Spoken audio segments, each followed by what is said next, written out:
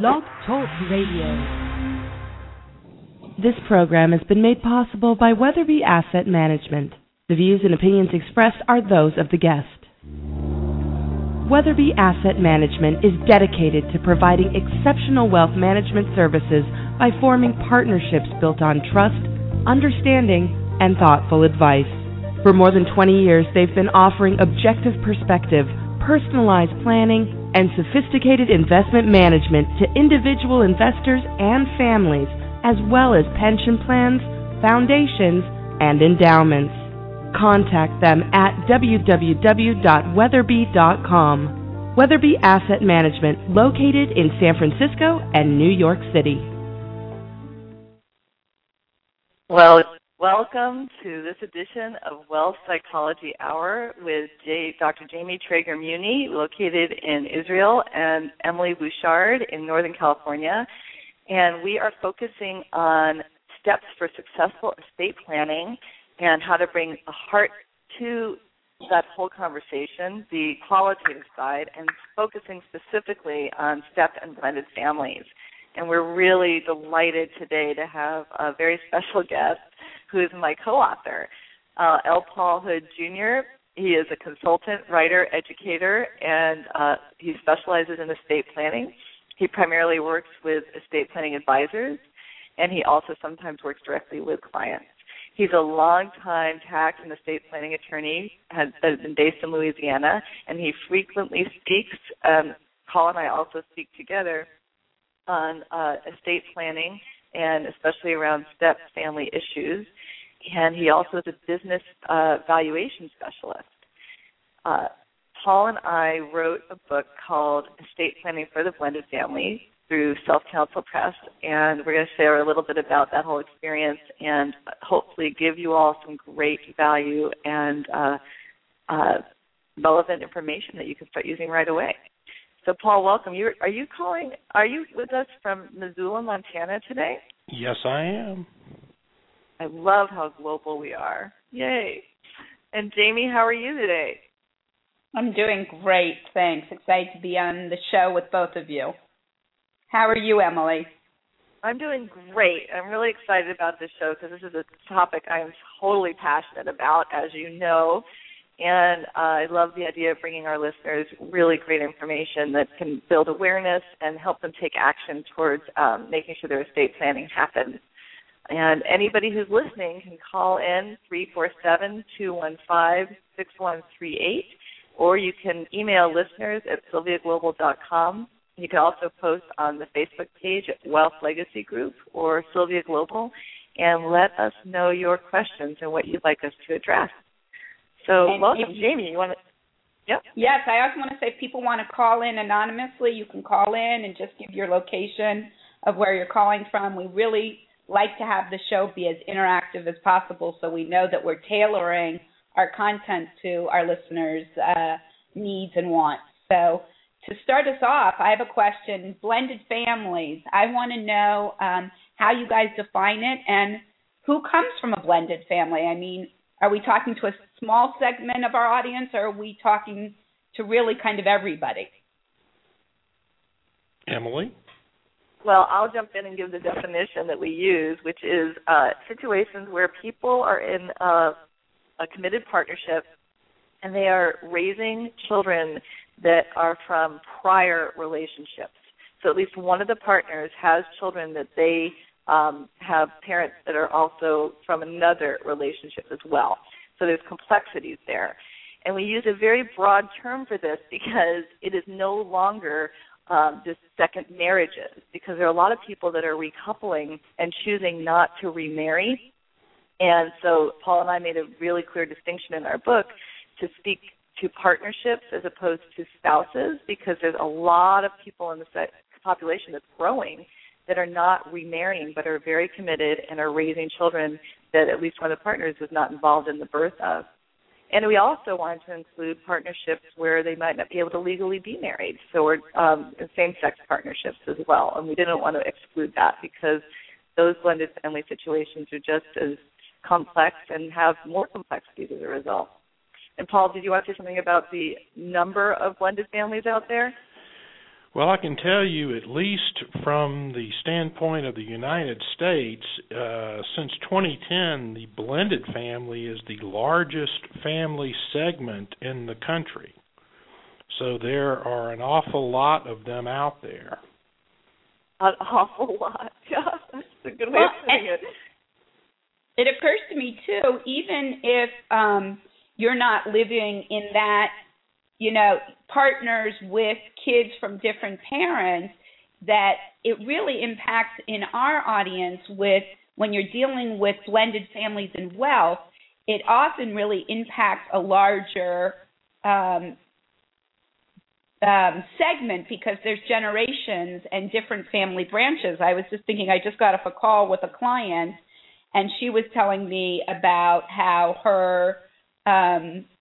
her mother came from a blended family because her mother died when she was very young, and then her father subsequently married another woman who died, and then a third woman, so there were children from all of that.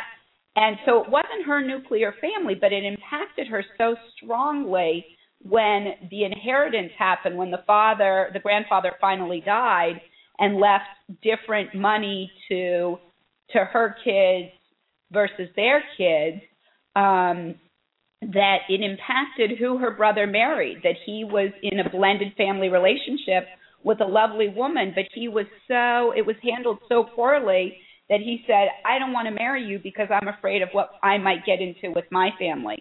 So, right. When there's shareholding and money, we're really talking a ripple effect of influence on what happens and how blended families are thought about and dealt with.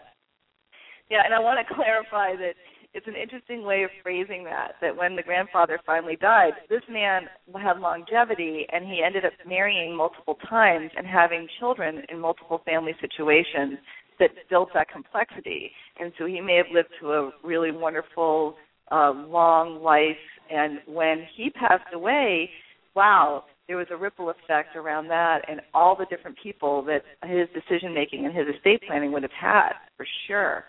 And he lost partners he lost his first wife at 28 and he lost his second wife at 40. So, he was a very young man to have these new relationships. I bet it was almost like having different families, for sure. And exactly. The other thing is the other population that we want to make sure knows that we're aware that they're listening is there may be people that are in their own nuclear family, loving, first only spouse, their kids, no other kids involved, and their parents may have divorced, and they're dealing with remarriage at a much later age where there may be issues around, wow, what are the intentions of this new spouse? I have somebody I was speaking to recently where her mother's estate was was directed towards the children, and the father was supposed to, live off of the interest, but the principal belonged to the children. And she passed away, and the father has remarried another woman whose intentions are not so benevolent, I guess you would say. She's very much looking out for her own best interest and the interest of her children. And the kids are seeing how the principal is being dipped into, and they're having to take legal action to see what they can do to take care of what they believe is rightfully theirs. And it's really important that your estate planning takes care of what your concerns are. And Paul, you want to speak a little bit about this? Because that's one of the reasons you wanted to start writing this book, right? Absolutely. I have my own blended family, and from my standpoint as a former practicing lawyer, the blended family situation was always the most challenging client that I had to deal with. And for me, when I went out looking for help, there was just not much out there that has been written on this subject. And so I didn't find a lot of help. I basically had to, and I decided to write a book about it because I thought that it needed to be addressed. And Paul, when you were looking for that advice, were you looking for the advice to be very concrete, tangible, legal advice? Were you looking for it also to be sort of how do you emotionally deal with, all the complexity as well? Well, I've really looked at the entire ballpark because I've written and presented a fair amount of times on the psychology of estate planning, and so that part of it, that piece of it, has always intrigued me. I don't have any formal training in it, but I certainly have done quite a bit of reading to learn some things that I needed to know. And because I didn't want, I go back to the lawyer's version of the Hippocratic Oath: don't do any harm, do no harm. And I didn't want the hard side of estate planning to basically ruin it because of the soft side issues that many advisors simply either don't address or aren't equipped to address. Mm-hmm.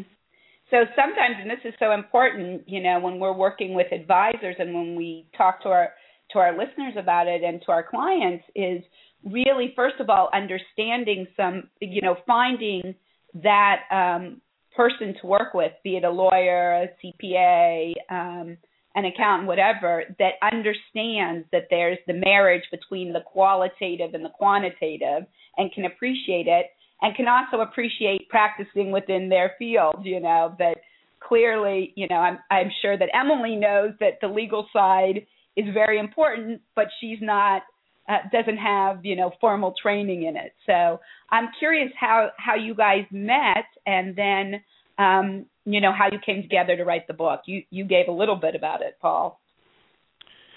Well, we met at a very, very special unconference. It was really called the Unconference, called the Rendezvous, in Denver, Colorado, back in 2011. And I was about 2/3 of the way through this book when I met Emily and found out she was so passionate about blended families, and I knew that the book did not, while it addressed the soft side, what I'll call the soft side of estate planning, it did not do so to my satisfaction. And when I found Emily, the light bulb went on and said, this person needs to be a co-author, and put that voice into the book. And she basically went back and, rewrote chapters to add that voice. And I'll have to tell you, it made the book far better than any book I could have written by myself. Well, what a commitment and a stand you are to that, soft side or qualitative side being important. Emily, what was, you've talked on the show of some of your background as in multiple ways in blended families. What brought you to wanting to write this book? Oh, yeah, the whole thing was so fabulous how it all came together. About a year before I met Paul, I had been referred to some new clients. They ended up hiring me through a private bank, and they had gone 2 years without signing their estate planning documents, and their advisors were stymied. They'd done everything that they could, and the couple seemed happy with the work, but they wouldn't sign.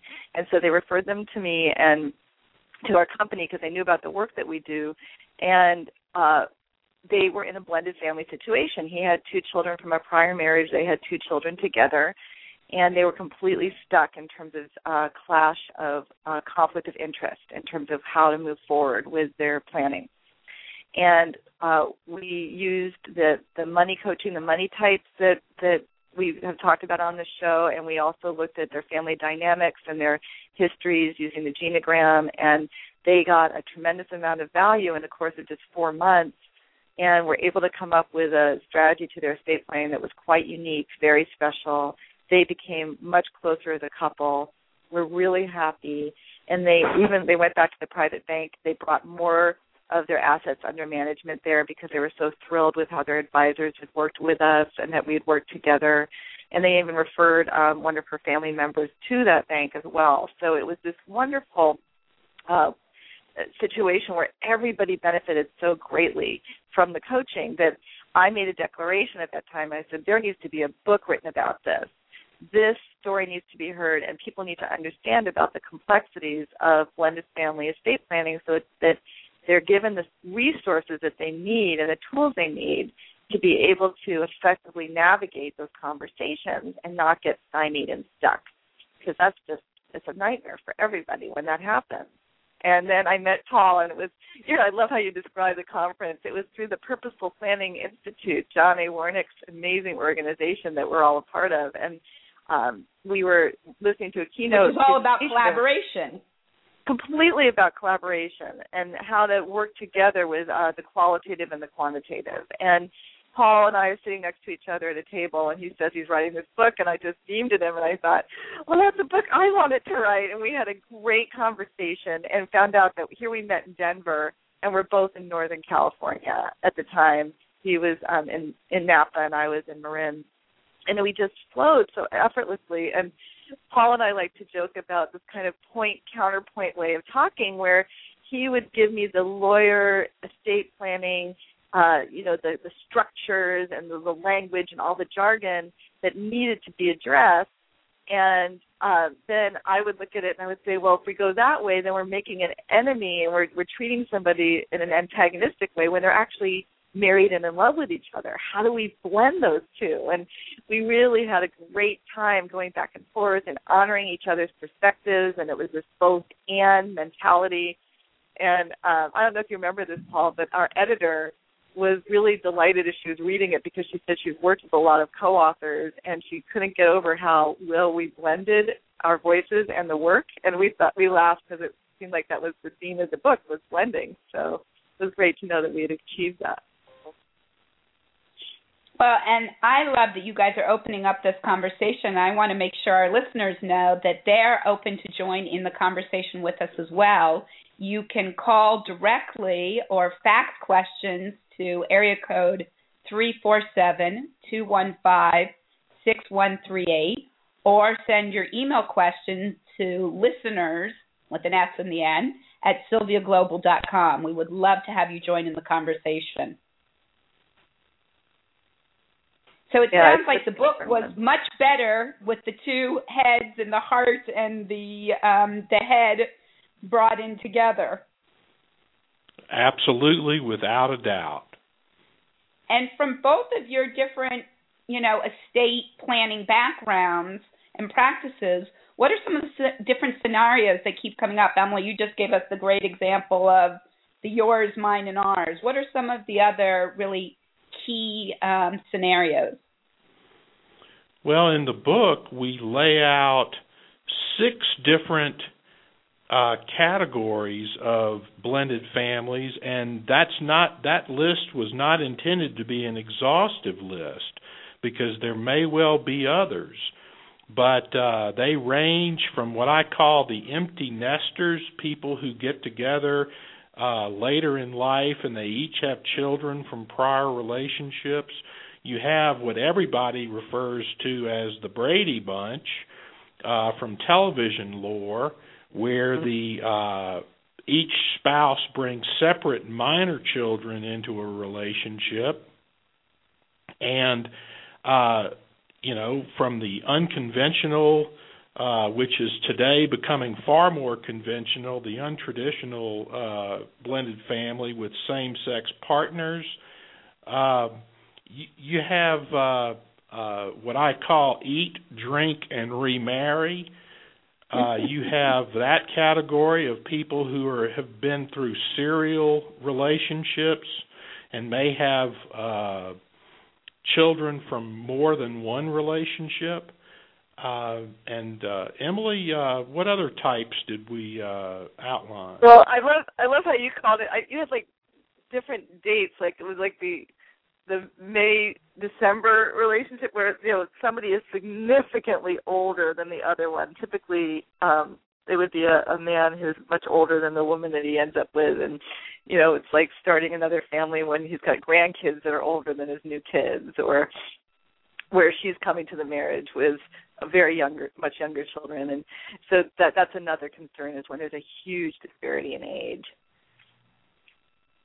So I think those are the main ones. That's great memory, Paul.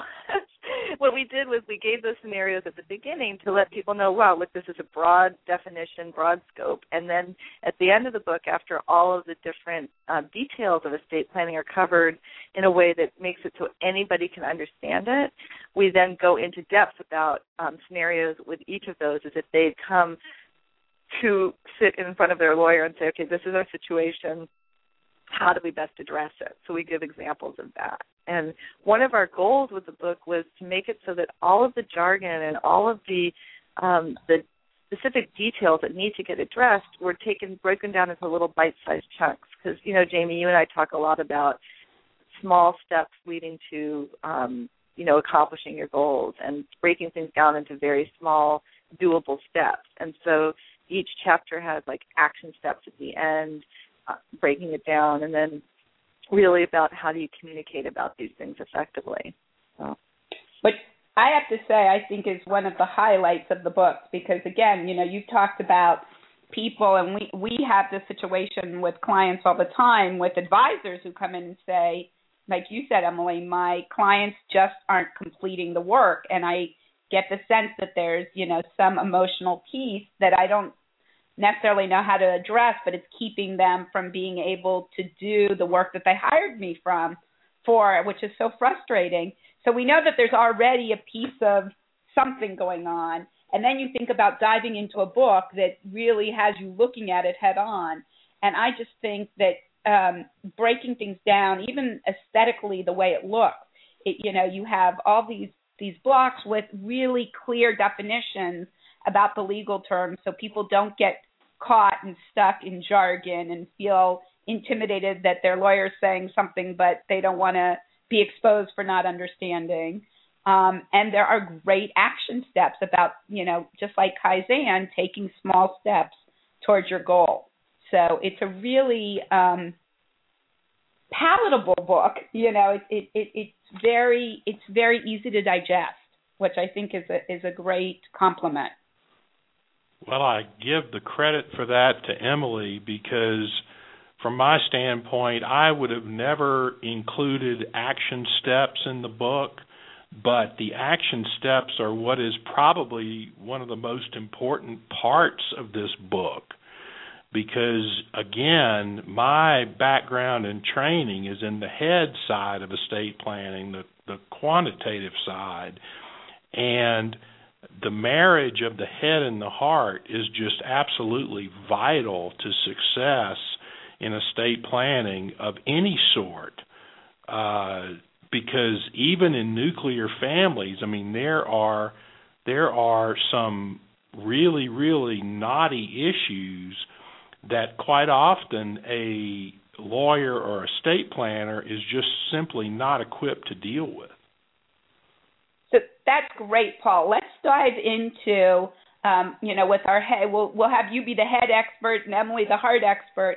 Can you each answer what are some of the key components that get in the way of people devising and completing their estate plans so that families, are left in a really good state? Emily? Oh, well, one of the things that we address right off the get-go that is applicable to anybody, any listener in any kind of family, we go into 11 fears that people have to look at in terms of 11. What might be. Yeah, and that's not exhaustive either. I'd say they're the most common ones and the ones that keep people from moving forward because fear, and I like the acronym of it, false evidence appearing real, often will keep us from taking action as opposed to catalyzing us into action. And so, people have to face their fear of mortality and their fear of, what it is, the unknown. A lot of people get stuck by, what if I make a wrong decision? What if I want to change my mind? And, it's really important for listeners to understand that estate planning is a process. It's an ongoing process, and it needs to get reviewed as life changes. And it's not like it's chiseled in stone and all of it will never be able to be changed the moment you sign it. Certainly there are some structures that once you put them in place are very difficult to modify. But that doesn't mean that you can't make sure that your wishes shift and change and also get addressed later on as the family composition changes, as people show up as competent or incompetent, that sort of thing. There's still lots that can happen. So we are really strong proponents of clearing away whatever fear might keep somebody from completing or even starting their estate planning. Paul, do you want to speak to that? Because you encountered that a lot. Wait, I'm just going to jump in before Paul, excuse me, Paul, but you said something so important, Emily, so I want to slow it down a little bit. And I love the acronym for fear, taking each of the letters, that false evidence appearing real. And so often we move as if our fear, what we're worried about is actually true, and it keeps us like gerbils or hamsters on a wheel, just running in circles, as opposed to moving forward, even to writing those fears down and then looking, okay, is that true? How can I go about starting to get some answers? So again, breaking down into component pieces what can happen with, how you can manage those fears. So I think that's so important from an emotional component. Okay, Paul, go. Well, I just believe that the fears cause what I call planning paralysis. And what I mean by that is people simply get stuck and they don't do anything. And quite often the cost of no action is a greater harm to someone's estate plan than if they took at least some action that they felt was right at the time. And you run into this all of the time in estate plan. And I'll add, especially in blended family situations, because oftentimes decision makers can find themselves in a place where they're in a no-win position, where no matter what decision they make, they believe that somebody's going to be unhappy.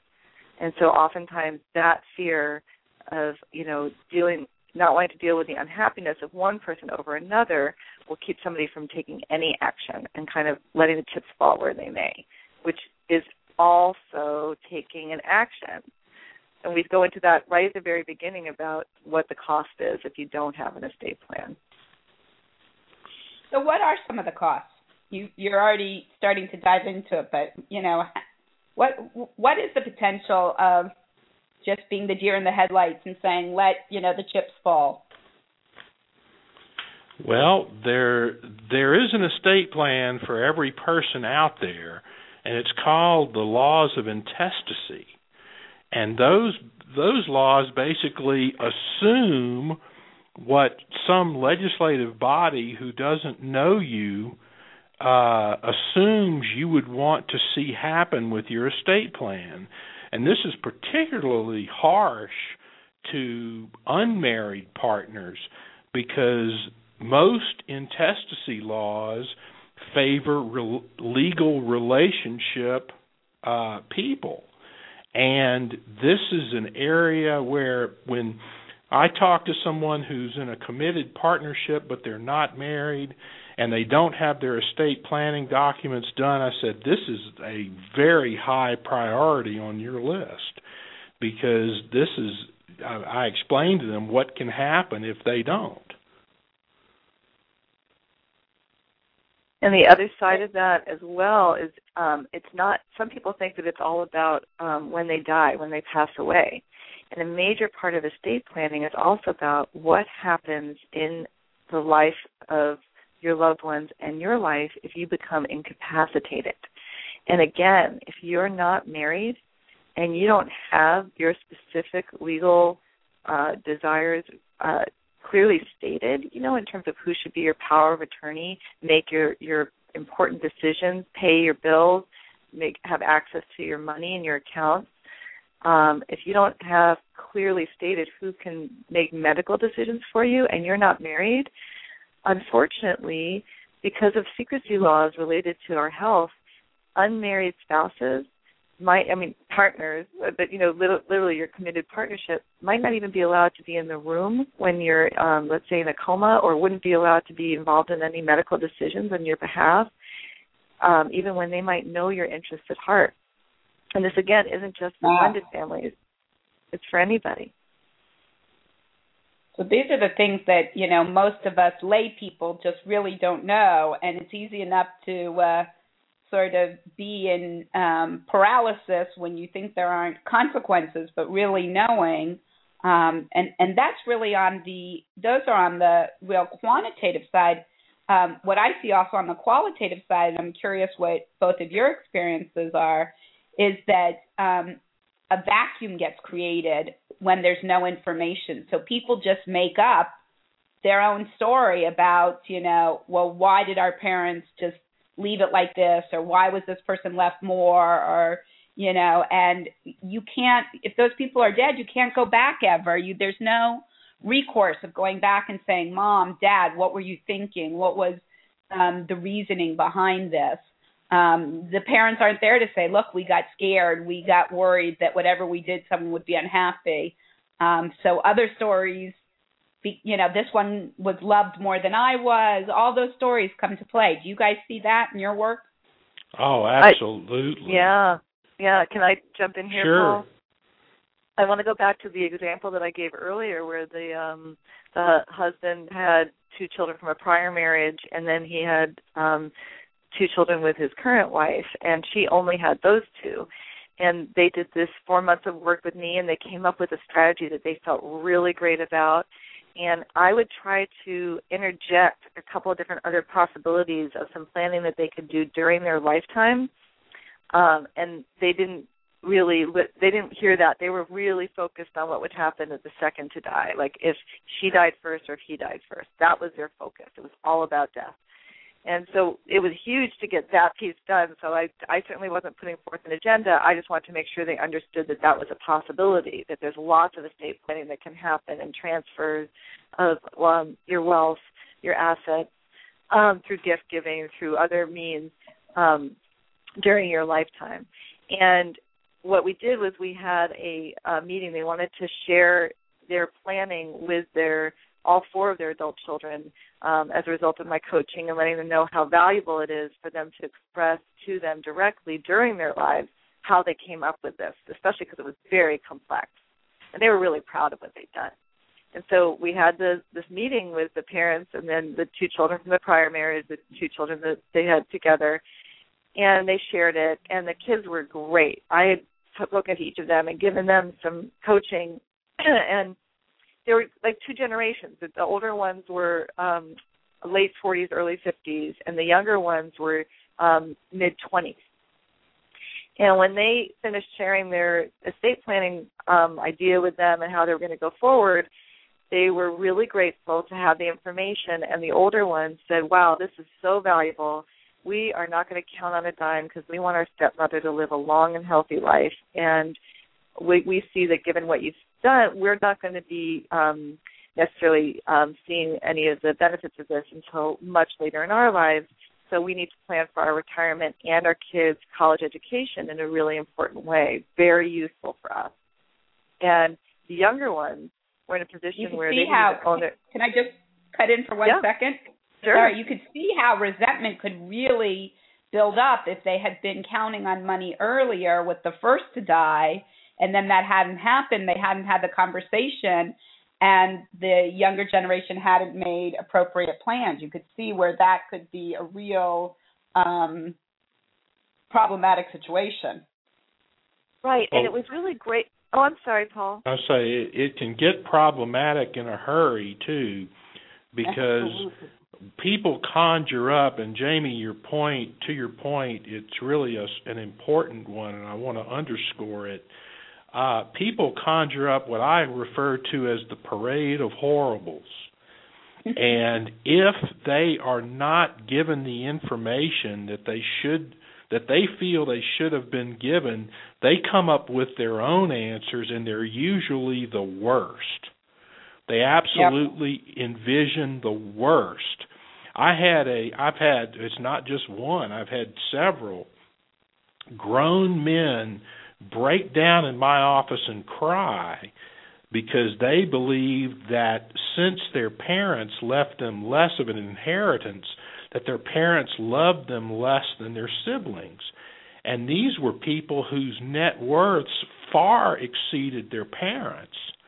And had their parents simply, and this is what, these were all in nuclear families, had their parents simply sat down with them, or even in the estate planning documents explained why they were doing what they were doing, and that it did not affect their love for their child, it would have saved a lifetime of heartache about that. Plus, you have to remember that these people are survivors, and it impacts the relationship between the siblings.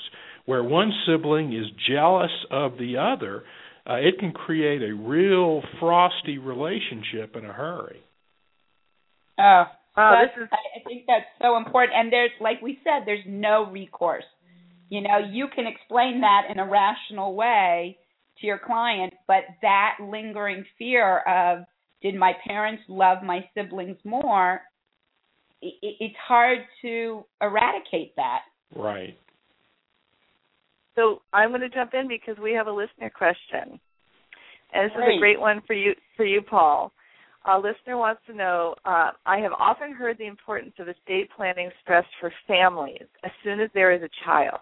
But it seems that there is little reason for couples that are legally married with no children unless there are a lot of assets that you want to distribute among family members. Is there really a reason for the average young couple that is legally married without kids to formally set plans? And if so, what should the focus be in such a case? Well, that's a great question. And the first thing they should focus on is planning for incapacity. Incapacity is far more likely than it is for death for young people. And if you want proof of that, just simply price the cost of life insurance at a young age versus disability insurance.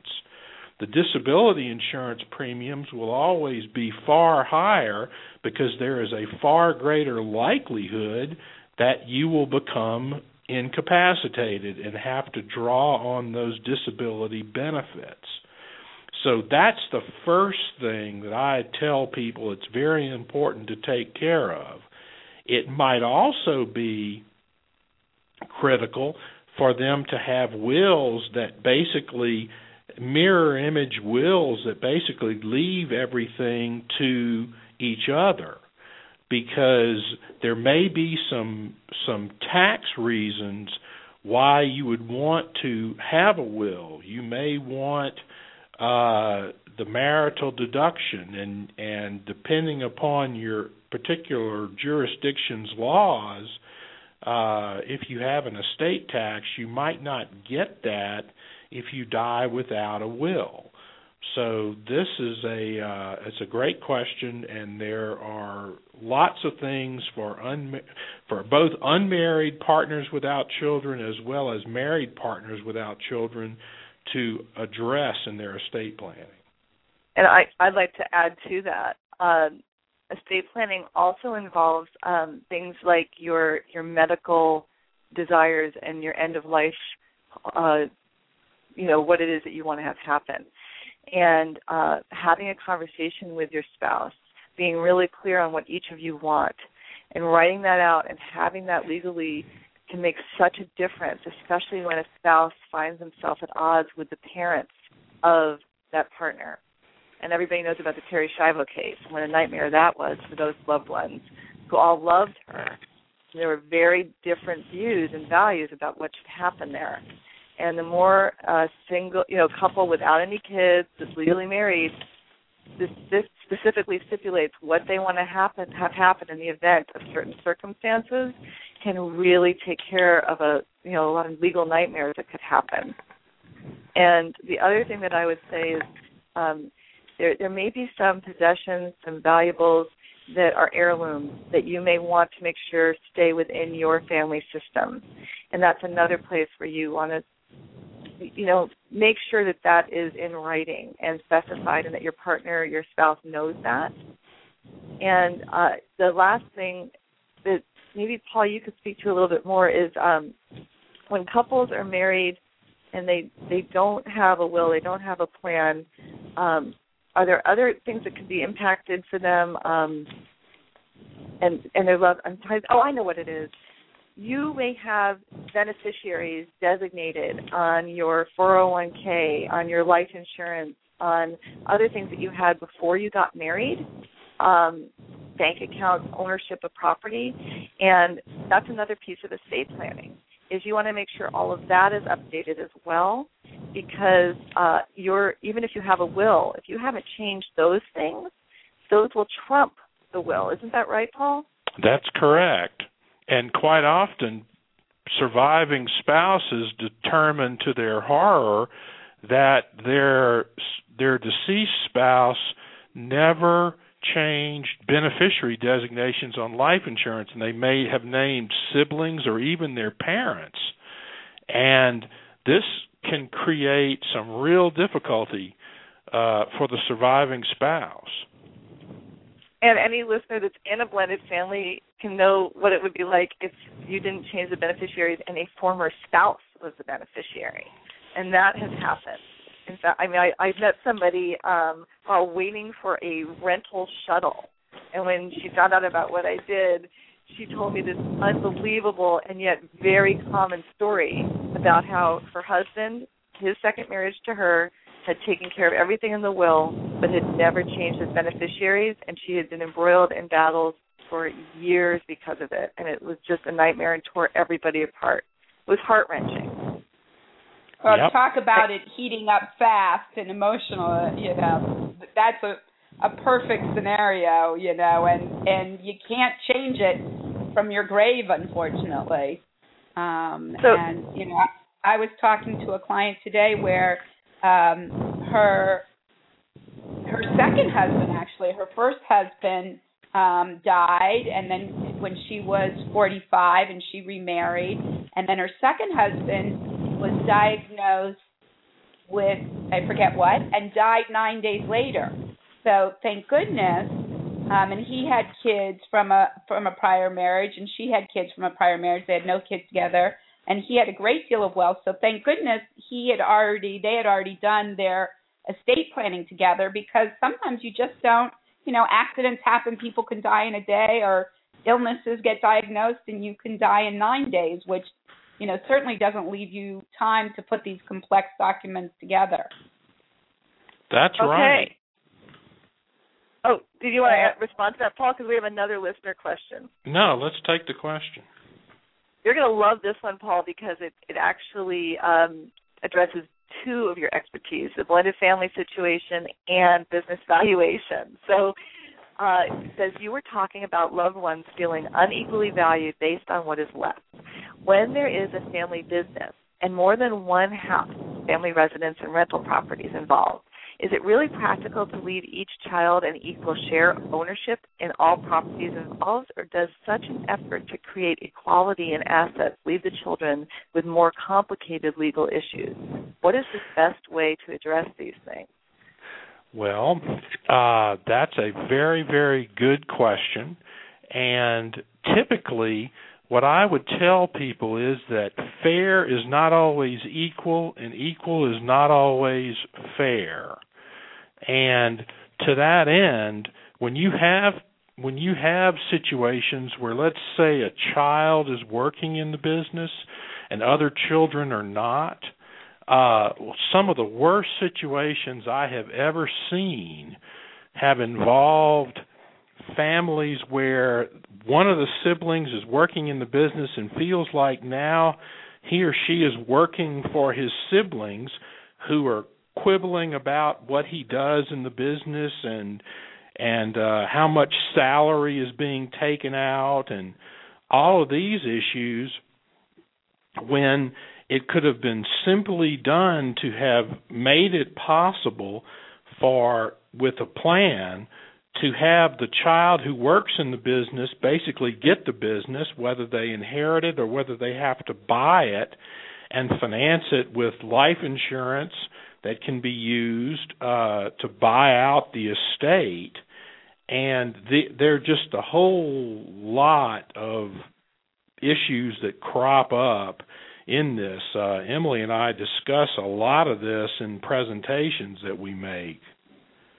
Yeah, and the other scenario with blended families, so that's applicable to any family with a family business. And right. When you're dealing with blended families and you've got a, let's say, a child from a former marriage in the business, and then you have a stepmother who is going to be needing to live off of the income from that business, imagine how complicated that can be, and especially when she feels like she wants to have a say in the business. And perhaps she's been involved in the business, but she and her stepson not necessarily get along. Or if there's a younger child from her marriage with the husband, and there's no idea whether that child's going to be interested in being in the business or not, how do you set up the estate plan so that that possibility might be there while also taking care of the concerns of the son that is in the business or the daughter that's in the business?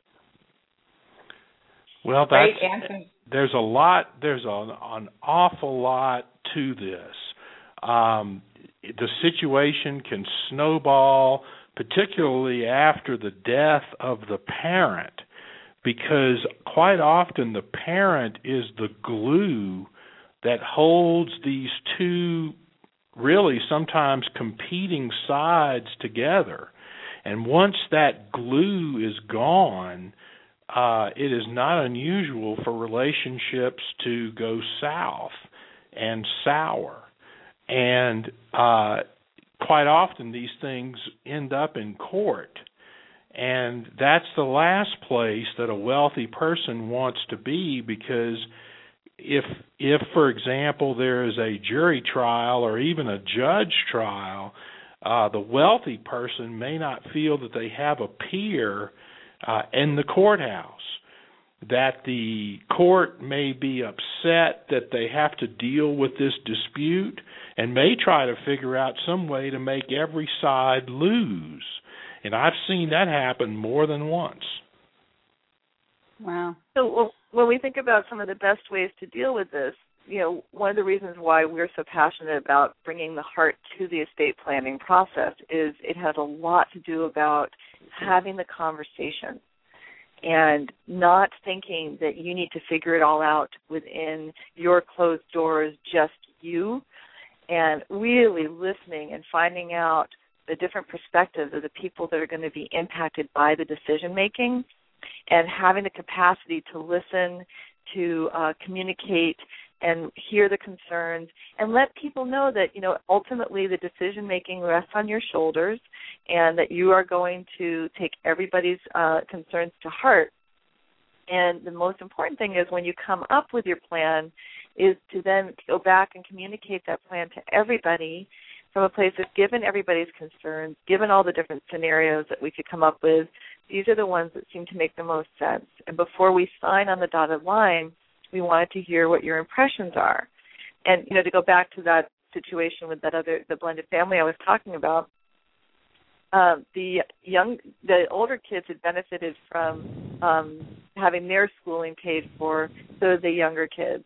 They also got the benefit of having more time with their father possibly than their younger kids would. Like, there were intangible things that as well that they could look at that the fair versus equal that you were talking about, Paul. And as a result of that conversation, the parents really rethought their estate plan and began to look at how they could make sure that all of their grandchildren also benefited from the estate, perhaps even during their lifetime, around paying for their college, because that was a value that they had as an important value in the family in terms of education, and they wanted to make sure that got addressed. And the parents had not had that on their radar, even when I attempted to put it on there, until the kids brought it forward, not from a place of, well, how come you didn't do this, but more from a place of, wow, this is really vital and valuable for us to know in terms of our planning. And it opened that possibility up for them. So that would be the recommendation we would have, is do whatever you can to build your skills to communicate with your family members around possibilities and scenarios and concerns. Well, and I love that because it's so resonant with our show in general. You know, I'm thinking how communication is such a theme throughout our show and with different people that we've interviewed. That was the core of what Deborah Price talked about in Couples and Money.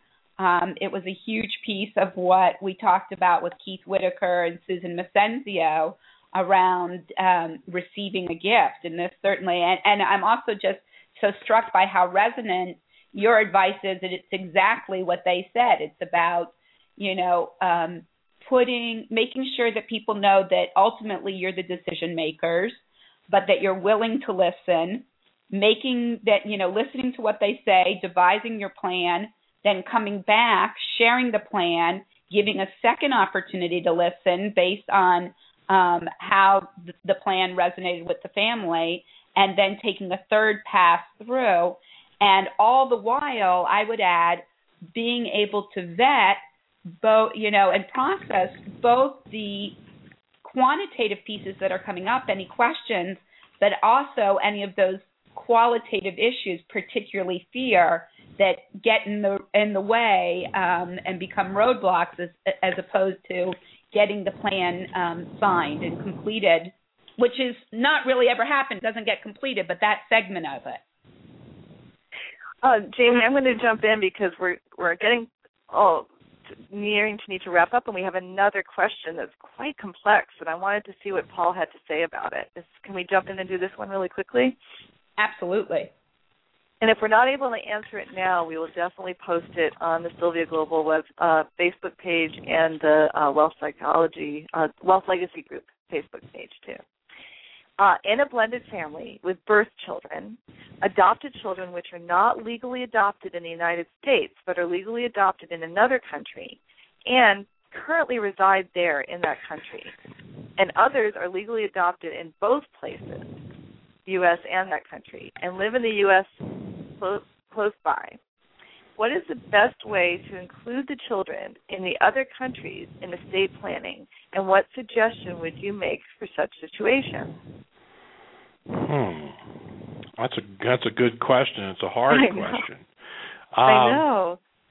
Well, I mean, some of it's going to depend. I mean, this is an international estate planning question. And some of it's going to depend upon the local laws of each country and, you know, if there are tax issues, any estate tax treaty that may exist between the two countries. And the United States, for example, does not have an estate tax treaty with every country in the world. So this is, you know, can be a very, very difficult area to deal with. And it's actually one of the ways where you can use the complexities of a particular family scenario like this one to bring the family closer together. So we don't know the ages of these children, but let's say that they are all adults and they're living in different places in the world and they have different legal status depending on their adoptive nature of the relationship. There's ways to engage all of those children, and it's so funny that we don't have a word to describe somebody who's an adult that's also a person's child, because they are adults and they could do research about what are their country's laws and what are the treaties and what are the different possibilities and scenarios and what have other people in similar situations done, and coming back and then reporting back to the whole family as a result of that. And in terms of engaging all the family members when people are living in different countries around the world, which is happening more and more, Jamie can speak to that. She's in Israel and her parents are in California, and your brother's in the East Coast, right, Jamie? My brother's in the East Coast, yeah. Yeah. So certain ways I am or am not able to participate in, being a signee on documents, and also there's no estate tax here. There's no inheritance tax, so it's very different. So I think really knowing, like you said, Emily, some of the particular facts in your, whatever that country is one of the first steps. And I think what happens, go ahead. That planning paralysis can happen when somebody feels overwhelmed by all that they have to encounter and research, and when they feel like they have to do it themselves. And this is where engaging all the family members in it and saying it's time to have a dialogue about this. A lot of people have a fear about opening up this conversation because they don't want to set up false expectations. They don't want to have people coming from a place of being entitled. But what they don't realize is that, knowledge is empowering, and being grounded from a place of, what can I expect? What can I know going forward makes it so somebody can really make good, clear decisions in their lives. Great. And we've got only about 5 minutes left, so I want to make sure that we're able to give our, evocative question, inspiring invitation, and useful tools. And I want to make sure that we have an opportunity to thank both of you, particularly Paul as our guest, for coming on and talking about this really important subject. Well, thank you for Emily, having me. Emily, do you want to start with the evocative question? Or questions? Oh, sure. In this respect? We couldn't limit it to just one because there's so many. But after listening to this, we certainly want to ask you, are your plans, whatever you have done, are they up to date and in writing? What you want to have happen at the time of your death, what you want to have happen if for, heaven forbid, you should be incapacitated. When was the last time you updated your will? Do you even have a will? Do you have a designated power of attorney, a medical directive? These are things that really take a look and see what you have. Have you updated your beneficiaries? These little specific details, like it's a way to evoke what little action can you take. So that would be our inspiring invitation as well, is to put on your calendar a committed date and time when you'll take a small step towards making your wishes known in a clear legal way. So after I wrote that, then got up. What? A small step, because, I have the feeling from your evocative question of even getting overwhelmed. So remember, it's a small step, one of these things. Yes. Yeah, what's the one piece of everything you've heard that would be a valuable place to start? And for many people, we recommend it would be your medical wishes. Heaven forbid something happen to you tomorrow. What is it that you, would want to have happen so that your loved ones could really make sure that your wishes are taken into account? And I want to say that when I wrote this, I then put on my calendar when I was going to update my will. So I just moved and I just had some changes, and it's time to update. And then in terms of useful tools, we wanted to make sure everybody knew that the book Estate Planning for the Blended Family by L. Paul Hood Jr. and Emily Bouchard is a great resource. It has a CD in the back with all kinds of checklists and great materials. It's easy to read, and people find it really valuable, whether they're in a blended family or not. It helps you feel really empowered when you're in front of your estate planning advisors. And then if you're not sure about what would happen in your state, if you're in the United States and you don't know what would happen if you died without a will tomorrow, you can go to a website, which is mystatewill.com, and you can find out what the testacy laws are there. And then there's also a free download about money types and communication around these issues at blended-families.com that you can get as well. So, wow, Paul, thank you so much for being here. This was really a great, vibrant conversation, and our listeners obviously are engaged and wanting to know more. So we hope we can have you back. I'd be happy to come back. Thanks so much, Paul. Thank you, listeners. Have a great day. Yeah. And Jamie, have a great evening in Israel. I just put on my calendar to update my will because of being sick and to make sure that, everything's in place. I think it's in place, but it reminded me to go and check it out. So thank you. Or being well, but, This program has been made possible by Weatherby Asset Management. The views and opinions expressed are those of the guest. Weatherby Asset Management is dedicated to providing exceptional wealth management services by forming partnerships built on trust, understanding, and thoughtful advice. For more than 20 years, they've been offering objective perspective, personalized planning, and sophisticated investment management to individual investors and families, as well as pension plans, foundations, and endowments. Contact them at www.weatherby.com. Weatherby Asset Management, located in San Francisco and New York City.